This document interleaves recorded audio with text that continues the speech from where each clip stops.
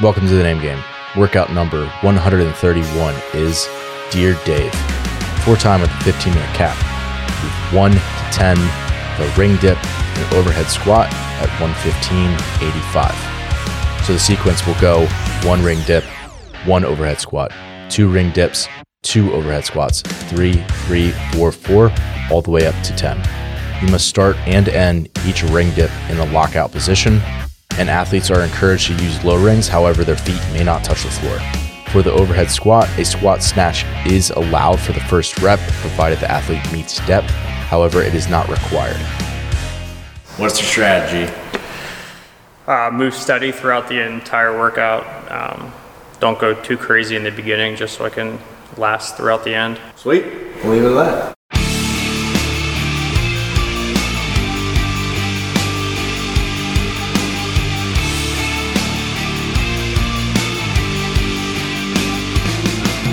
I can't even walk now. That's not what we want. 3, 2, 1,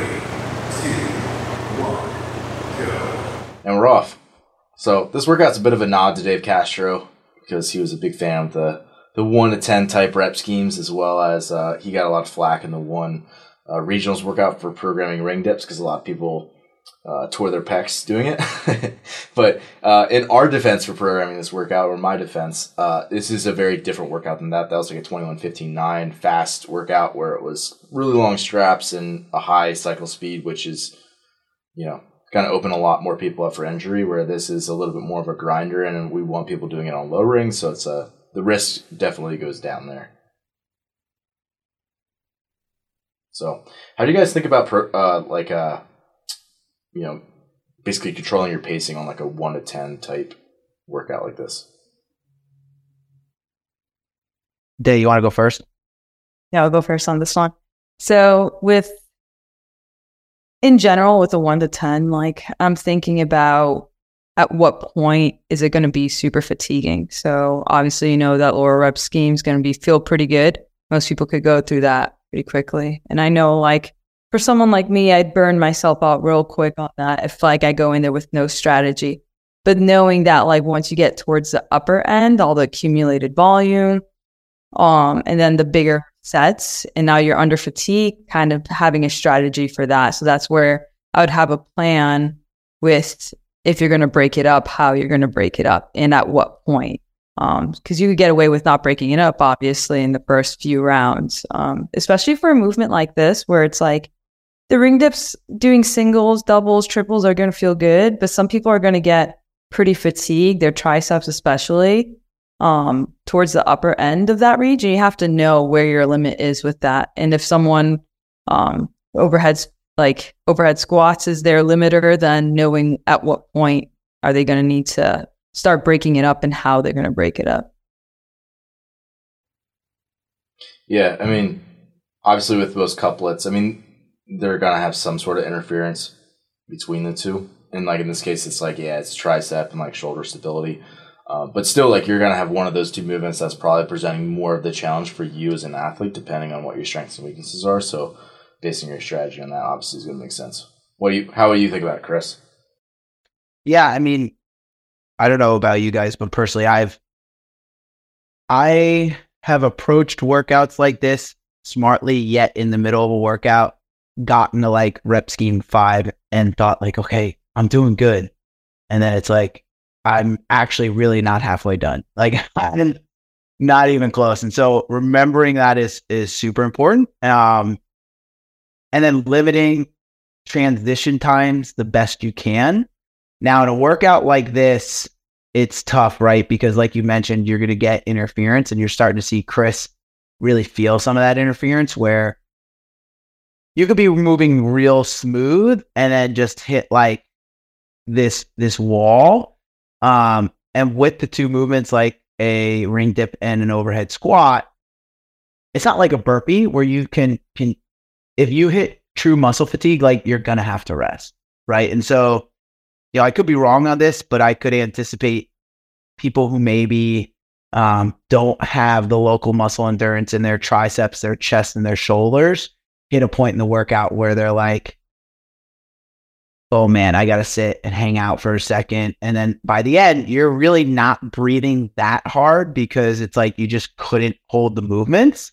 But for folks who have maybe better endurance in those muscle groups, keeping the transitions consistent and smooth is going to be super important. Especially because in the front half, there's so many of them that you can lose a lot of time if you linger there. Yeah, in my mind, this is almost like one of those workouts where like you can't really go hard like almost the entire time. Like until like the last like rep of like your ring dips, you can't really go hard. Where it's like you're just kind of like waiting around those first couple rounds and like kind of, feeling the workout out, kind of, just smoothly transitioning back and forth, and you're trying to manage your fatigue. As soon as you get like one of those grindy reps, like similar to like a handstand push-up, you stop right after that one, or hopefully optimally before that one, and you kind of rest a second. You have to be super smart and like diligent about these types of workouts because it's really easy to like, when you feel good, go out guns blazing, and then regret it when you're at minute, at rounds 7, 8, 9, 10, which really like through 7 is basically the halfway point in terms of volume. So you're getting half of your work in 8, 9, 10. So that just kind of helps. I've always thought about that for like those 1 to 10 type workouts. Like, okay, the majority of the work is in those last 3 rounds. Yeah. And it's important to remember because it's really easy to get caught in the trap of thinking you are halfway done by the time you hit 5 or 6. And then it's, like you said, you're really not done until you're done. You're really not halfway through until you're done with the round of 7. Right.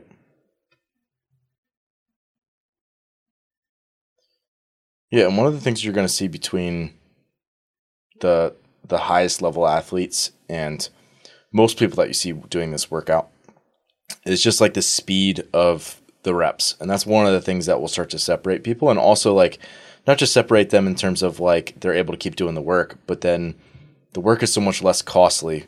Like Chris and I were talking about this before with like double unders. Like double unders, if you do them quickly, it's like double payout because you get them done quicker and you also didn't jump as high, so you're less tired. And it's like, to a certain extent, that's the case with some of these movements where like if you can move through them really quickly and move through the range of motion quickly, no, delayed lockouts and that sort of thing, if you have the capacity to do that, then it's going to pay off big time versus doing a rep like that. Sorry, Chris. But they were pretty good up till that point. That one looked costly. And I feel like a lot of that, Ben, is like especially true for movements that can be like super locally taxing. So like the ring dip or a wall walk or something like that versus like a bar facing burpee or a row or something like that. Yep. It's like those movements, the ones that are very, very local, it's like, no, we want to limit time under tension. And although it's like, you don't want to go in the other movements, it's like, okay, smooth is fast, keep your heart rate down for as long as you can. With that other stuff, it's like, I'm going to sacrifice maybe my heart rate jumping a little bit because if I hang up here for an extra 20 seconds, like come the end of the workout, I'm probably not going to have any juice left if I continue to do that over and over and over again. So yeah, I think it's important, especially on those first couple rounds, to, if you can move quickly on the ring dips, to do so. Yeah. It's tough because it is one of those movements, and now these are moving better again for Chris. So you do recharge to a certain extent, but I think it is just trying to minimize the amount of those grindy reps that you have. Dave, have you done like many like kipping ring dips? Not many kipping, no. Yeah, I feel like that's one of the things if I was advising Chris, for example, on like a redo, and again, it's tough on a type of workout like this because you're not going to practice for 15 minutes before you go into it. But like learning how to kip a ring dip is something that when it's in isolation like this and like not like a top of like a ring muscle up or something, it's kind of an awkward. It's not the same as like most other kips. Have you taught people that at all, Chris? Yeah, I mean, I feel like that's one of the movements where for me, most of the people I'm working on kipping ring dips with are people who need to get muscle ups. This is not a movement that we see a ton. So, like, for example, if this was a name game workout, y'all probably take the time to be like, all right, let's work on some kipping ring dips. But it's one of those things where, if I have someone who needs to add 25 pounds to their snatch to be competitive, like, we're going to put the bulk of our time in that, right? We're probably going to see something in that realm way more frequently than a kipping ring dip. Yeah. However, I think it's something where if someone is proficient in other things, learning how to do so, it could be super helpful. Yeah. Yeah, I mean, I feel like most of the time there's someone who has, like, if they don't have a muscle up, I'm like, just kind of continue to develop the strict strength almost. Mm-hmm. Obviously, if it was like a qualifier setting or something, it'd be like, all right, let's try to learn this to get your best score. For sure. But for training purposes, it's like, yeah, I mean, like, just continue to work on your strict strength as long as possible. And that's going to have carryover to a ring muscle up, which you're going to see, probably 50x as often as like a kipping ring dip. I mean, maybe even more than that, frankly, like in a qualifier. Like, how many qualifiers have you ever seen with a kipping ring dip? I've never seen one. I've never done one, so. Yeah. Whereas, like, bar muscle up or ring muscle up, you're literally going to see that. Sometimes both of those movements in, like, majority of, like, a higher level qualifier. So, anyway. There was one year I did a Wodapalooza qualifier, and I had to do a workout with ring muscle ups that had 30 muscle ups in the workout 3 times in, like, 4 or 5 days. So, yeah, way more frequency there than the kipping ring dip. Really? And that wasn't including your warm-ups. Yeah, so I was like, I probably did like 100 plus ring muscle ups in like a 5-day span. Yeah. So, Dave, if you have a workout like this and it's like super muscularly taxing and like you don't want to like do like way more like ring dips before you go do ring dips. Like, to a certain extent, you have to get ready to do it, but like in a scenario like that where it's like, okay, I don't want to do, 15 ring muscle ups before I go do a ring muscle up workout. Like, how do you think about, like, how should people think about prepping for a workout like this? That's where I would probably do like drills, kind of like get into the movement. So break it up in parts, do some low ring turnover drills, just get like that movement going.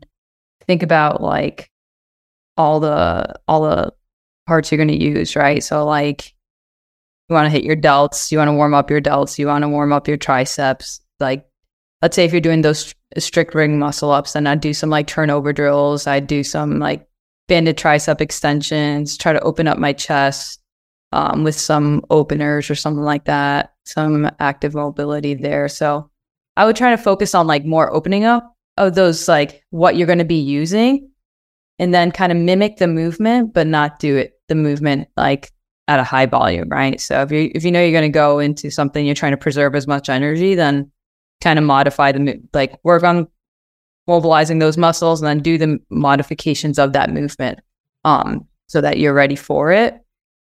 And then maybe do 1 or 2 reps, but yeah, definitely don't tax yourself there. It's like people who go in for like a 1 rep max on like a back squat or something and then end up like fatiguing themselves with all these like working sets up to that. That's my favorite. When it's like, hey guys, we're building to a 5 rep max today. So everyone just does sets of 5 the whole time. Yeah. Like, bro, I'd be so tired. What are you doing? You're like, well, I did it. Yeah, I said it 90% of what I wanted to do. Yeah. I can't even walk now. Like their last set to that 5 rep max is like at 80%, which is like already 83 or something like that. It's like you're already basically there. I just envision like that scene from Anchorman. Like they get done with their last set and they're like, I don't know if you're counting, but I did over 1,000. It's like, okay, that's not what we want. Yeah, so true. So you can see Chris is really fighting for these last reps. And fight, Chris. Shake out those arms. Yeah.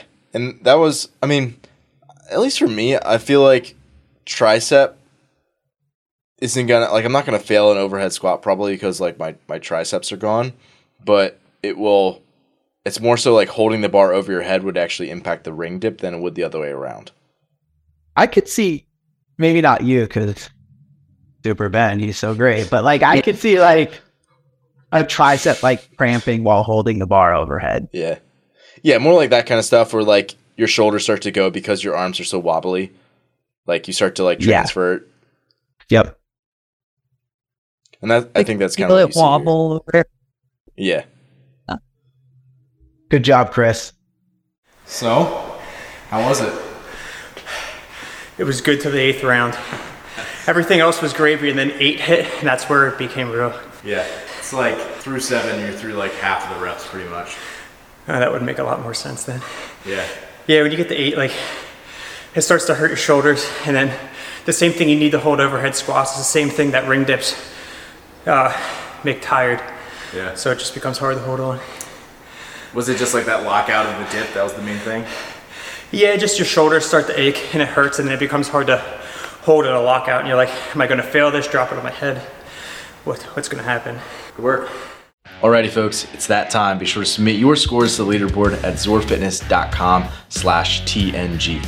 You're more than welcome to share this and take it on with some friends, and best of luck on the workout.